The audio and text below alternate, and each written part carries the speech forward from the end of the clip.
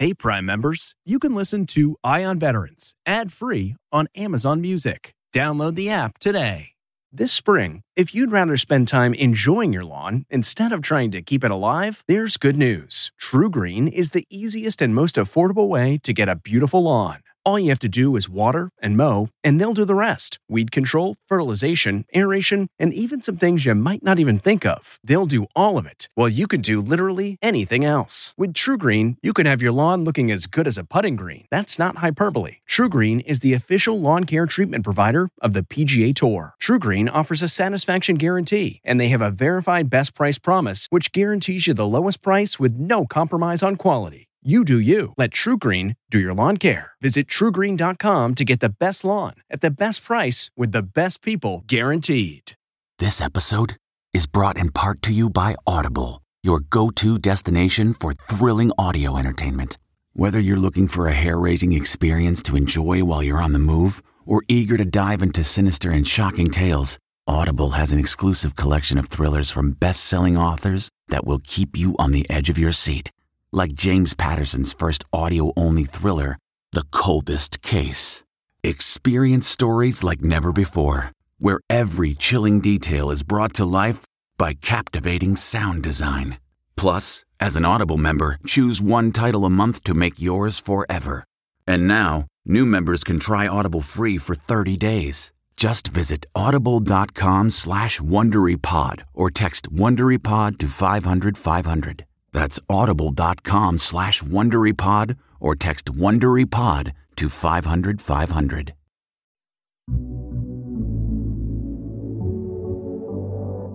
Welcome to CBS Audio's Eye on Veterans. I'm your host, Phil Briggs. I'm a Navy veteran, and every week I get a chance to look at the issues of the day through the eyes of my fellow military vets.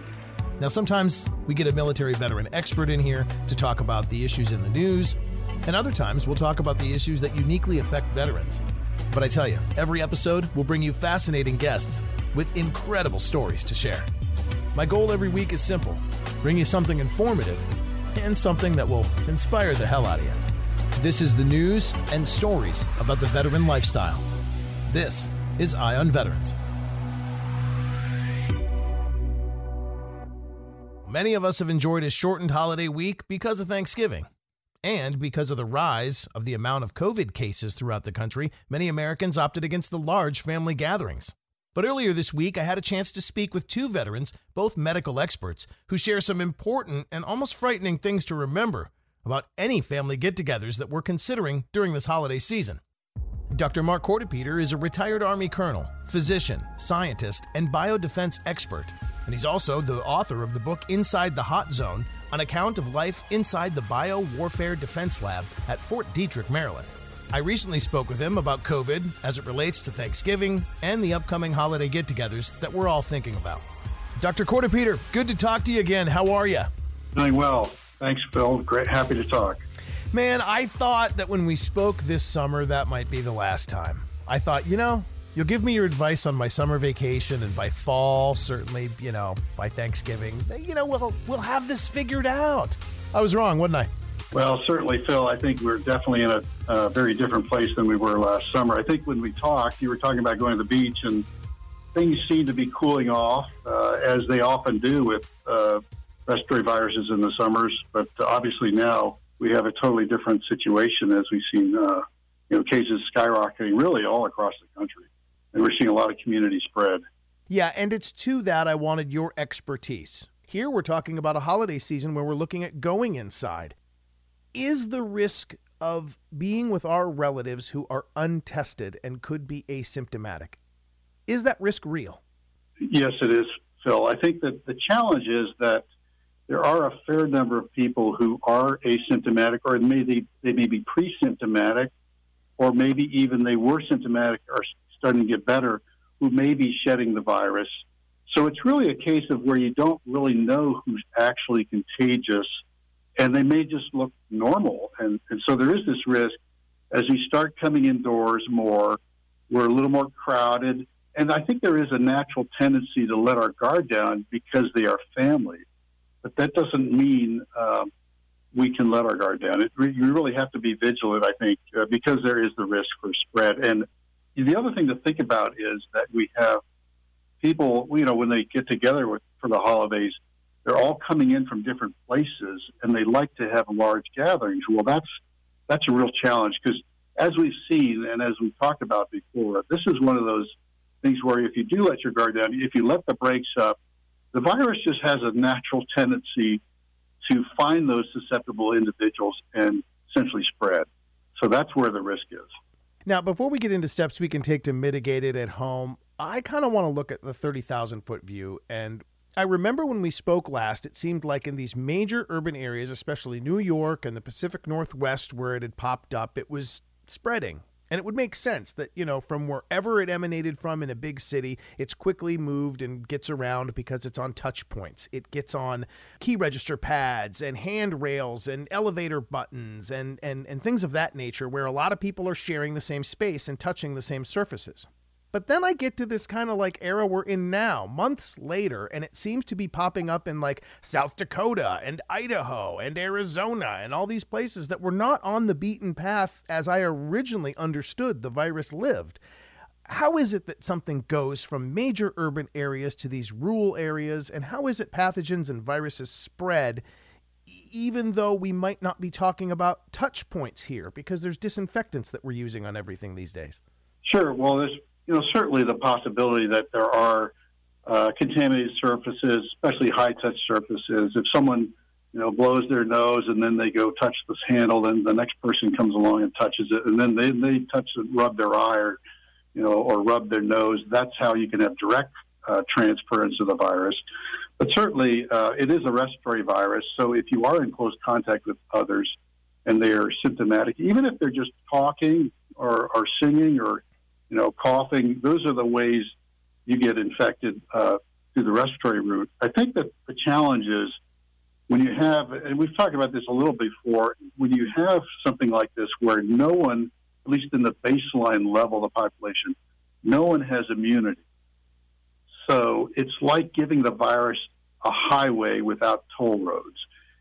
It will go wherever there are susceptibles, and it happens really one person at a time, or as the other risk, of course, is where there are large gatherings. Even if you're outside and you're not wearing a mask, that is also a risk. It's because you're right next to people. If people are shouting or yelling or singing or even just talking, one-on-one, if there are large gatherings, for example, there was this one, I think it was a large motorcycle rally in one of the Dakotas, where they thought 500,000 people might have been infected as a result of that.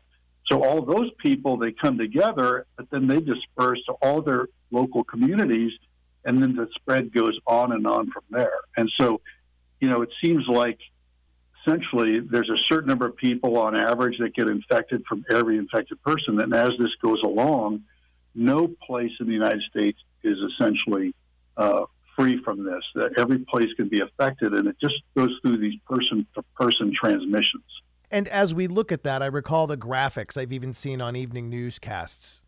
A sneeze cloud or a cough cloud. And they showed this graphic that I just thought was sensationalist. And I tend to be a little bit skeptical every time I see some of this news stuff because I know we're in the business of selling information. And I know I need you to click on my stories in order to, be a success. So I thought for a moment they were hyping it when they said someone could sneeze in one aisle and it would carry over 4 more aisles. And I thought, how likely is it that I'm going to get a sneeze cloud from 3 aisles over? I mean, the shelves are 12 feet high. Is that a real thing? Is someone just speaking into the air, as you'd mentioned, singing Christmas carols, getting together laughing? Uncle Ned makes a funny one and we all bust out laughing when his hairpiece falls off. Are these the things that can create clouds of aerosol that can spread around the room? Yeah, well, there's been a lot of work trying to look at this scientifically, and I think that the simple answer is the biggest risk is really those who are in fairly close proximity, because you are getting a large cloud of this, and the particles over time will degrade in the environment. So it's really those people who are very close, but this is why we talk about wearing masks, right? Because if the person wearing the mask coughs, they're going to significantly reduce the amount of particles that actually get into the air. And then if the other person's also wearing a mask, they've reduced the amount of particles that they're inhaling. So really all you're trying to do, it's really all about risk reduction. It's not to say that you can't potentially get infected by someone across the room versus someone right next to you, but it's just a way to try to reduce that risk. There's absolutely no risk other than, just not around anybody and you're holed up in the middle of nowhere. If you're going to be out interacting with people, there always is going to be this risk. And it's all about trying to figure out the ways to reduce that risk. And frankly, in some ways, I think those of us feel like, we're a broken record, the social distance, wear a mask and wash your hands or use hand sanitizer. But really, those fundamentally are the core of what people can do themselves. They don't need anybody else helping them with that. And those are the things to think about as they come together, if they come together over the holidays. So you're of the opinion that it would be a wise move maybe even to consider wearing a mask at the family function when you're near your relatives? Yeah, so this is something to think about in the context of family gatherings. And I've got some thoughts here, just general thoughts about if people are going to come together for Thanksgiving. First of all, if you can keep the people at your Thanksgiving table, those who you're already interacting with on a daily basis in your household, that's preferable, right? Then you don't have anybody from the outside coming in. If you're thinking about traveling to go see others, the easiest answer is don't travel if you can avoid it. But then the other thing is you could potentially get tested before you go. Think about who's at greatest risk. Are there people in your family or whoever you're thinking of getting together with who have underlying illnesses like hypertension, diabetes, heart disease, obesity, immune compromise for whatever reason? These are the folks at highest risk for complications or severe disease. So think about, are there things you can do to try to protect them where they're, not necessarily interfacing with the whole family? And then, really, I think the other thing to consider is holding gatherings with fewer people. So maybe normally you get together with family, 5 families come together, 25 people or something. Think about maybe smaller gatherings, maybe just 2 families, and then you talk to the other ones by Zoom, so nobody's completely left out. But there are other things people can do too, I think, if they are gathering, to try to minimize the risk of even things like, cross-contamination, whether they use disposable utensils. You talked about wearing a mask. Do you wear a mask when you're all together? Well, what I would say is if you wear a mask when you're together, if there's a way you can eat in shifts, because obviously you can't eat with a mask on.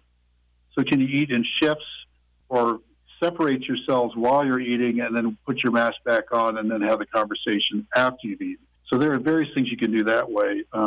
Try to minimize the crowds of people gathered in the kitchen making the food. And then if you are in an environment where you can be outdoors, try to spend some of that time outdoors, leave the windows open to try to get some fresh air in there. All right, that's some great advice for the family get-togethers. And I agree, being outside, an awesome idea. We're going to experiment with some of that in my own house this year too, using the back deck as an actual seating space for people so we're not all stuck in the same room. And I want to talk a little bit about the testing. It seems like a lot of people, I know my family included, we waited in a really long line this week to ensure that we were not asymptomatic, to ensure we did not have this virus, because we know we're going to see some. Is that something you advise?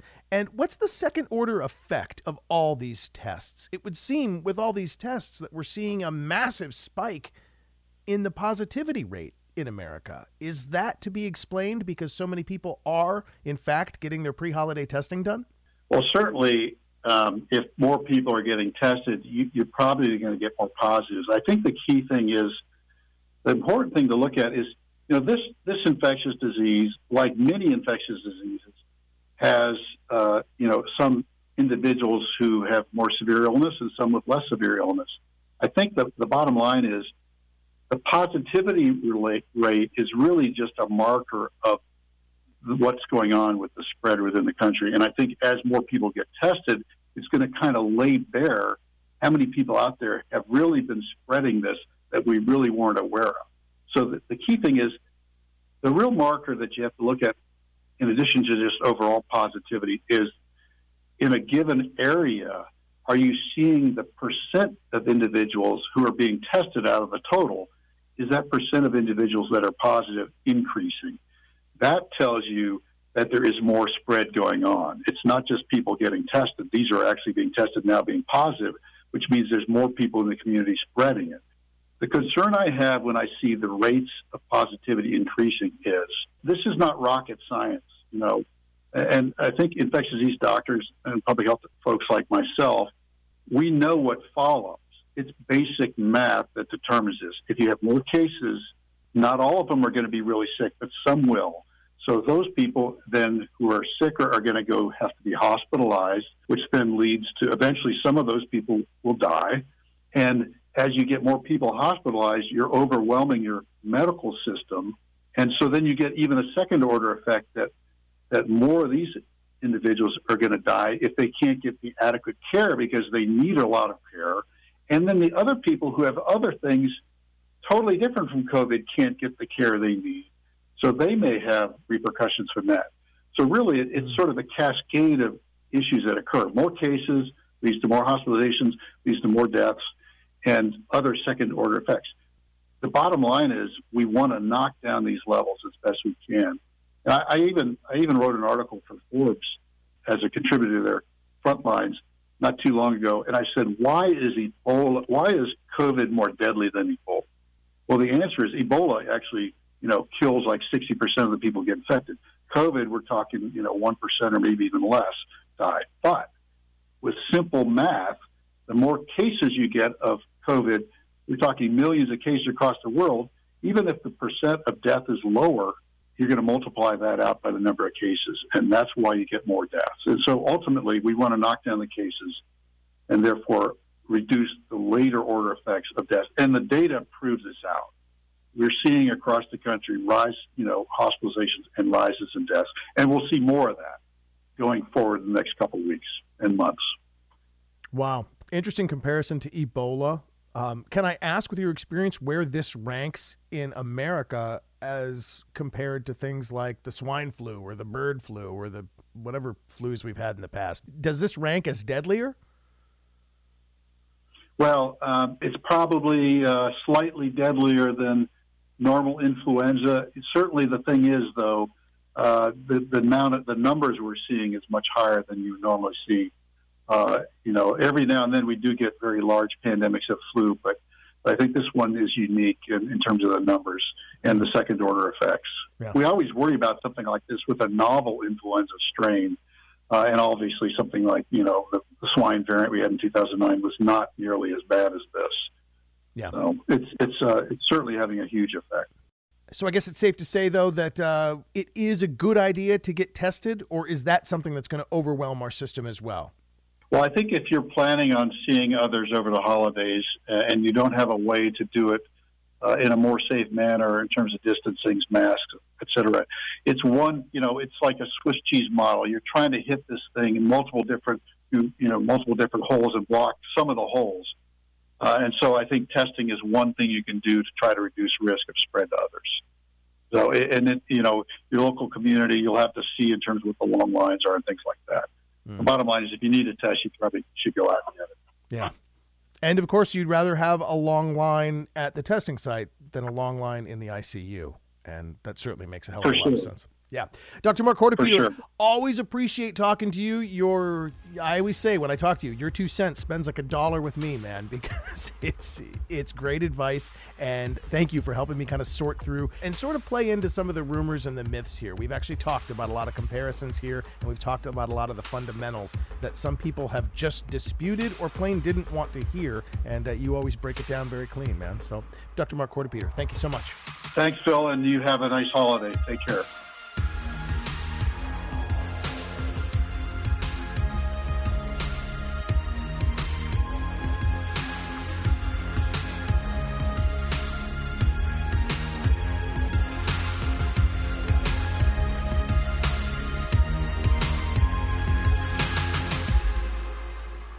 All right, as we continue our conversation about the coronavirus, our next guest is Dr. David Callaway, and he's a professor of emergency medicine down in North Carolina. He's also the chief medical officer for Team Rubicon, and, like myself, a proud Navy veteran. Dr. Calloway, welcome to the show, man. Thanks, Bill. Appreciate the time. I was super glad to reach out to you because through a mutual friend, I found out that I could talk to somebody on Team Rubicon, which is something we've covered here at Connecting Vets. For years, you guys do some great work and just really serves as an example of what veterans can do as we continue to serve. But speaking of service, I saw a Navy veteran. Where'd you serve? Yeah, I went on active duty July 1st of 2001 and did a year at the hospital in San Diego, and then after 9/11, I left my training and went out with 3rd Marines for 3 years. And so I was in Kuwait, Iraq, Burma, El Salvador, kind of hopping around in the early days of Operation Iraqi Freedom and Enduring Freedom. Nice. Always good to hang out with the Marines.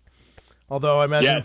Yes, always good. They always have your back. Of course, I imagine that even if there is no combat to speak of, you're still fixing Marines because they love to, wrestle and end up in fights. Oh, I loved hanging with my Marine buddies. Yeah, jarheads are never short of entertainment and requirement for a doctor in their midst. Just save them from themselves, right? All right. Let me see. After that, you worked as the chief medical officer with Team Rubicon. Tell me a little bit about where you've served with them.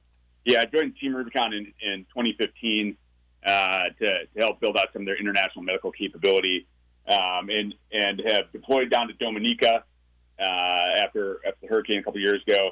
Have helped run some of the operations in Mozambique and Greece, Nepal, and then spent a little time with our team down in Guatemala doing what we call disaster risk reduction. So working with the U.S. Navy and the Guatemalan disaster response experts for their government, building out some capacity in the north.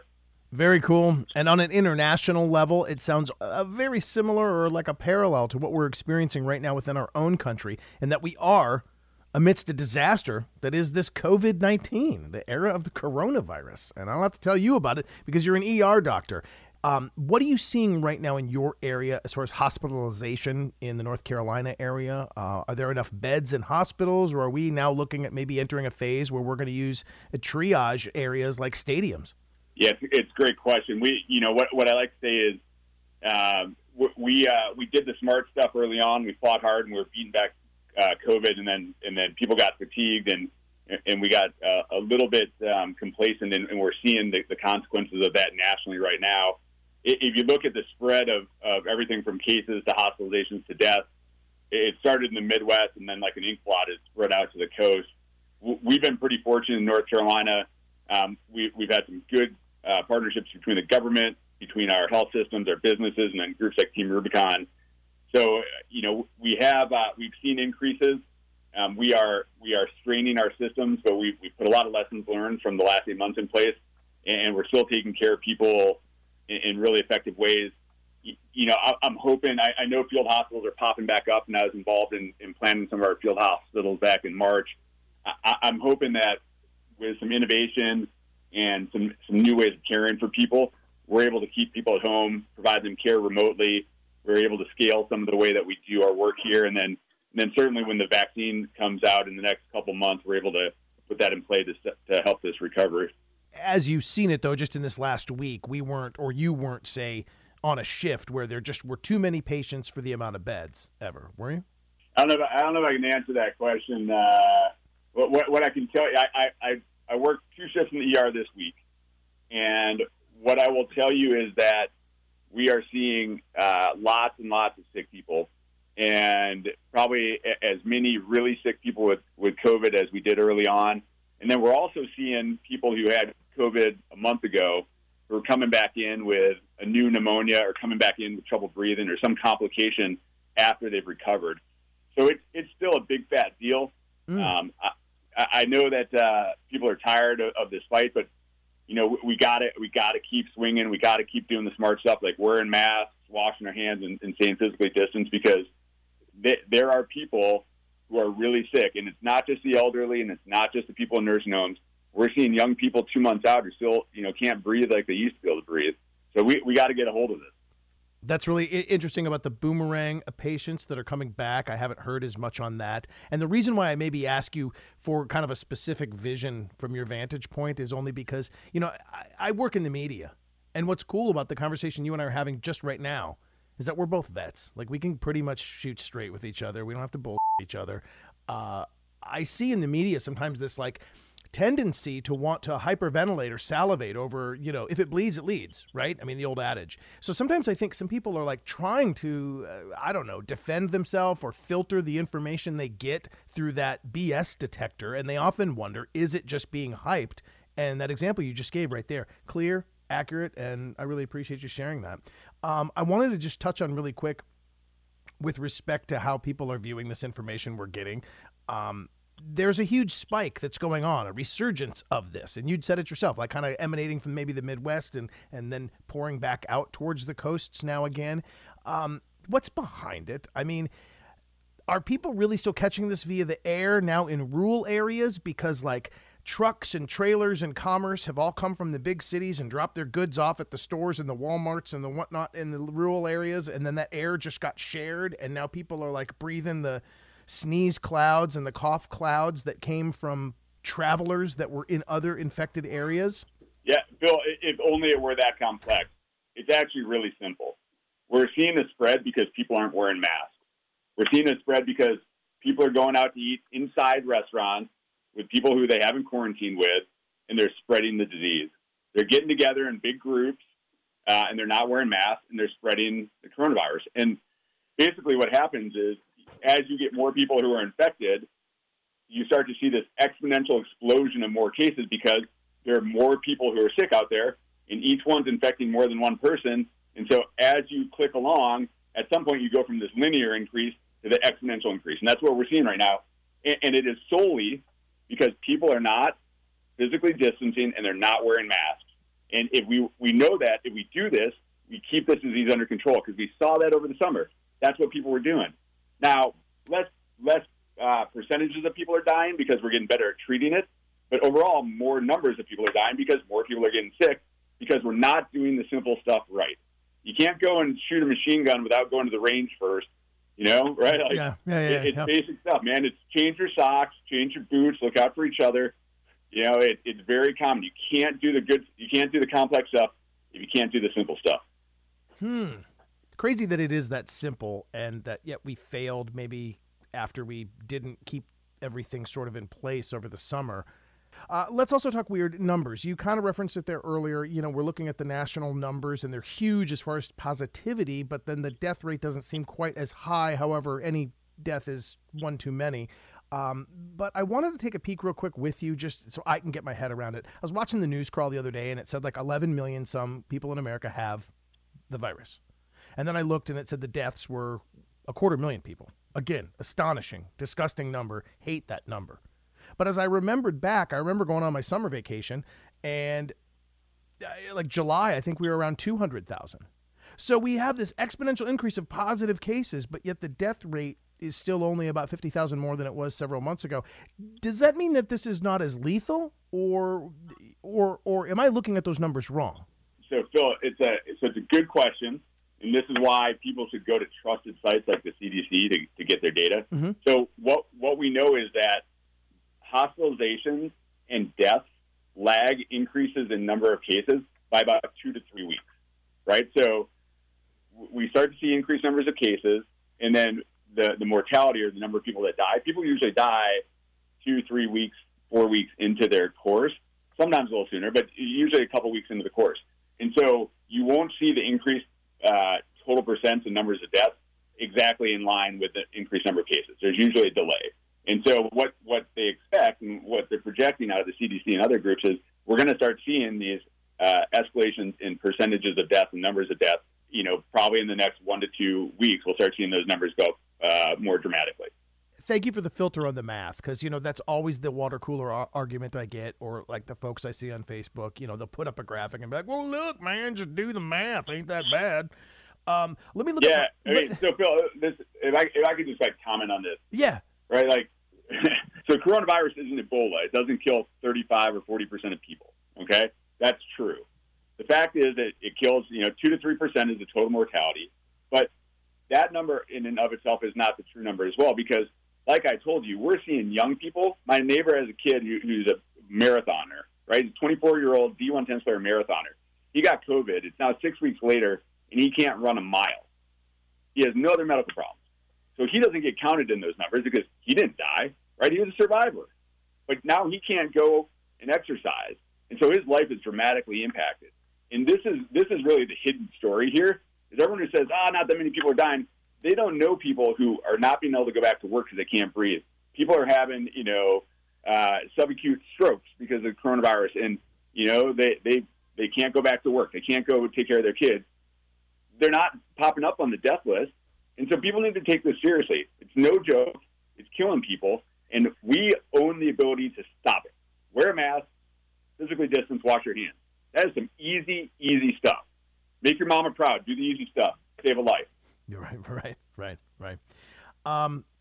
Last question regarding math is just when I looked at my own state numbers recently, Maryland is where I live, 2,000 some cases were new in a single day. There were 19 new deaths. They're talking about the total cases, an astronomical number, by the way, for my small state. 174,000 people have reported that they've tested positive over the course of this. And then there's this number next to it called the positivity rate. And what I didn't understand by looking at that news graphic was it said Maryland's positivity rate recently was 7.19%. 7.9% of what? Is that 7.9% of the population of Maryland?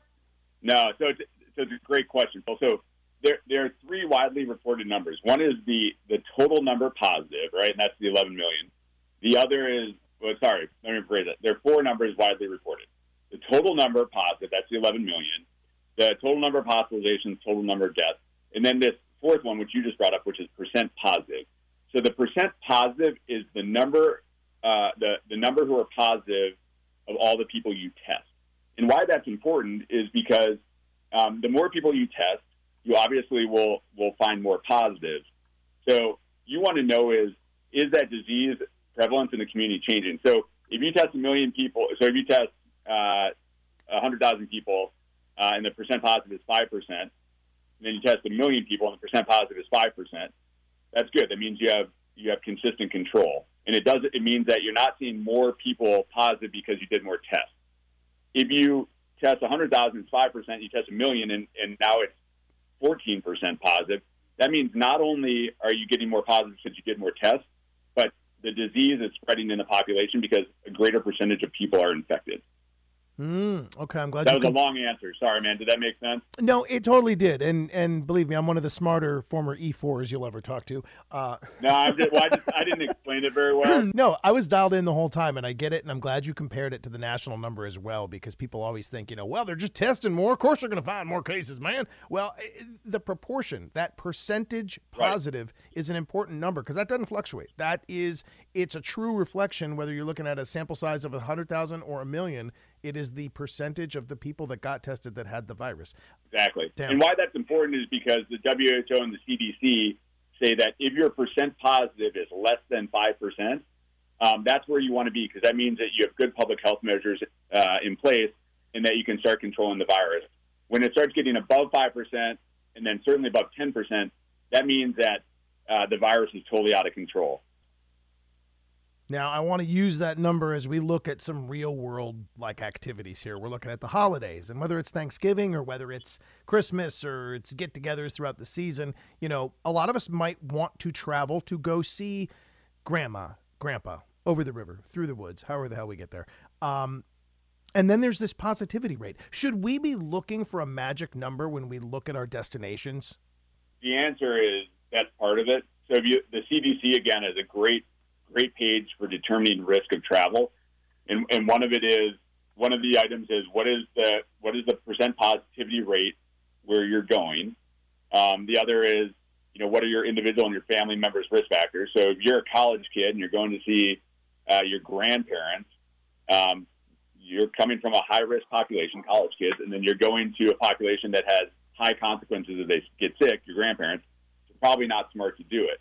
And then likewise, if you're going into or coming from a place with a high positivity rate, that increases your risk. So yeah, that's one of the factors. The other, have to do with how are you going to travel? Are you going to be on a plane, which we know is higher risk just by going through the airport and being around more people, or are you going to drive? When you go to be with your family, Is it mostly people who have been together throughout the whole pandemic, or are you bringing in a bunch of people from different parts of the country? Anytime you add more variability, you increase the risk. And again, should we be looking for a destination that has, say, under 7%, under 5%? Is there something to do with that number that makes sense when gauging where we go? Yeah, I mean, the best place is under 5%. But again, what I would say is, as you get above 5%, this is all about risk management, Phil. Yeah. So if you get above 5%, you're increasing risk.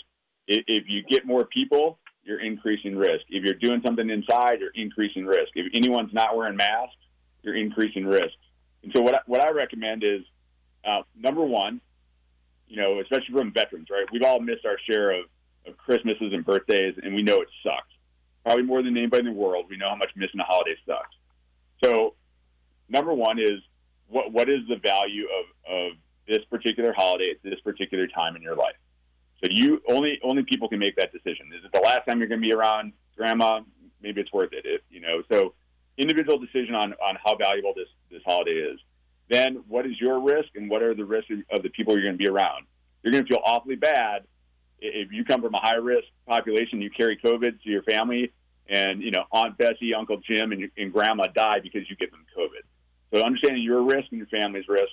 And then number three is understanding your willingness to put the protective measures in place. So is everyone willing to wear a mask? Are you willing to eat outside? Are you willing to generally be 6 feet away from each other? If you do all of those things, you can decrease risk, and we can reasonably get together. If you can't, then you need to reassess what you're doing.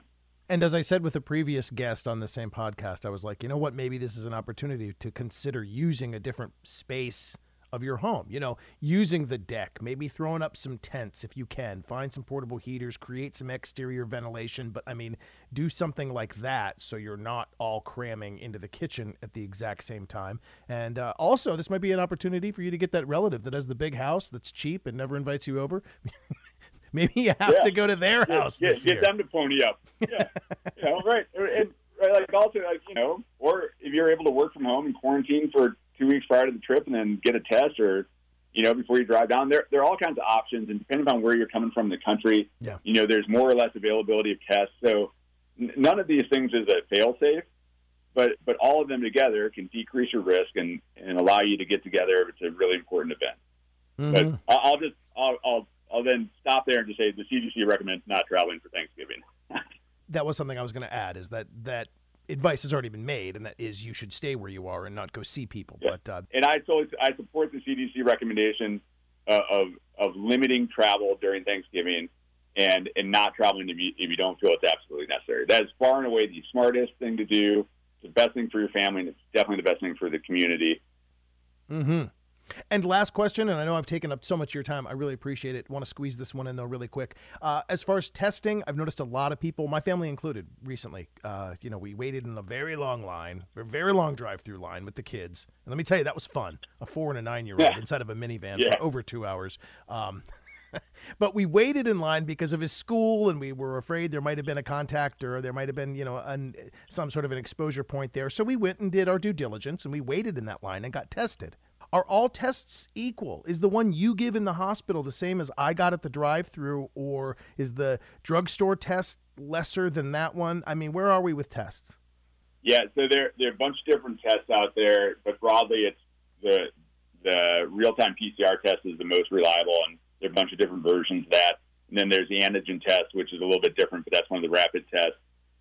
So every state has multiple different options for testing. None of them are 100%.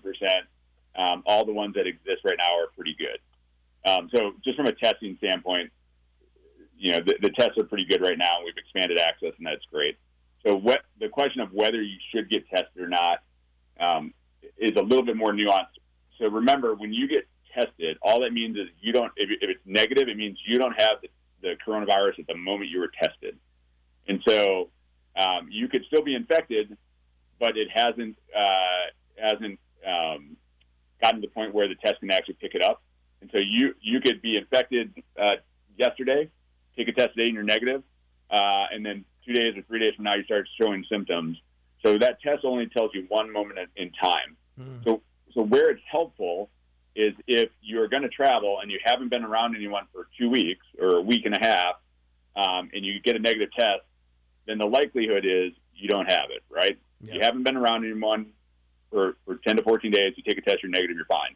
If you've been hanging out, partying, and then you go take a test and you're negative, that doesn't really help much. So the same thing is with exposures. We see this all the time. Someone comes in, they say, my kid had an exposure yesterday, we want a test. Well, the test today is not going to be positive. And it's not really going to tell you anything because you need to get a test, within the period of being able to detect the virus. So earliest 2 days after exposure, and usually it's more like 5, 6, 7 days after the exposure. That makes sense because that's what we were told to do is wait about 7 days before you go get your test. And really the only value in that, Phil, is if you need to get the test because you need to go out and be around other people, then it's worth it. Otherwise, you just stay in your quarantine bubble for 14 days, and that's fine. So it becomes an operational decision about what you do with your life, not a medical issue. Because if you're not having symptoms, it doesn't really matter if you're tested positive or negative from a medical standpoint. It just matters in terms of what activities you decide to do. Because if you're positive, you shouldn't be going out and roaming around the community, even with a mask and washing hands. Well, I appreciate all this, a deep dive into what seems like a cup of common sense, but there are some nuances in these numbers, and I thank you so much for helping me get my head around it. And as a former Navy veteran, I know you're shoot straight, man. So thank you very much, shipmate. Dr. David Calloway, professor of emergency medicine and doctor down there in North Carolina. Be safe, my friend, and enjoy your quarantine bubble. Yeah, thanks, Phil. Appreciate the time, and be safe. Have a good Thanksgiving. Thanks for your service.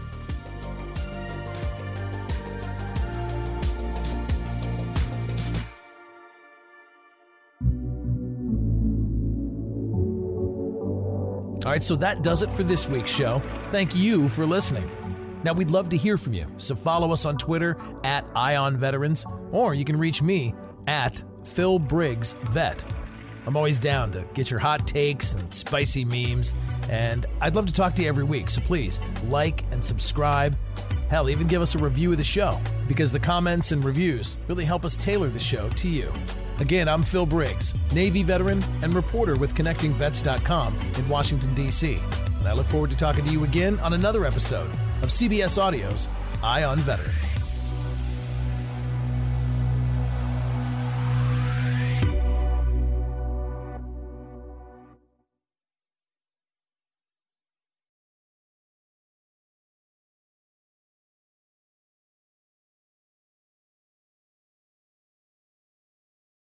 Hey, Prime members, you can listen to Eye on Veterans ad-free on Amazon Music. Download the Amazon Music app today. Or you can listen ad-free with Wondery Plus in Apple Podcasts. Before you go, tell us about yourself by completing a short survey at Wondery.com/survey.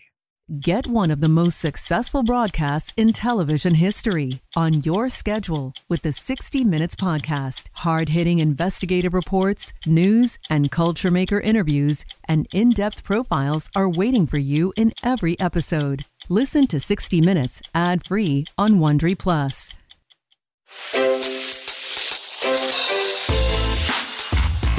Hi, this is Jill Schlesinger, CBS News business analyst, certified financial planner, and host of the Money Watch podcast. This is the show where your money is not scary and it's not boring. It is a show that's all about you. It's your questions that make it possible for me to provide unconventional and entertaining insights on your money, and maybe more importantly, on your life. I'm going to be your financial coach, someone who brings common sense and an insider's perspective on how to manage your money and your emotions. And I promise we are going to have a little bit of fun along the way. Have a question from retirement to career changes to college funding? Just send us an email at askjill@jillonmoney.com. Follow Money Watch wherever you get your podcasts. You can listen ad-free on the Amazon Music or Wondery app.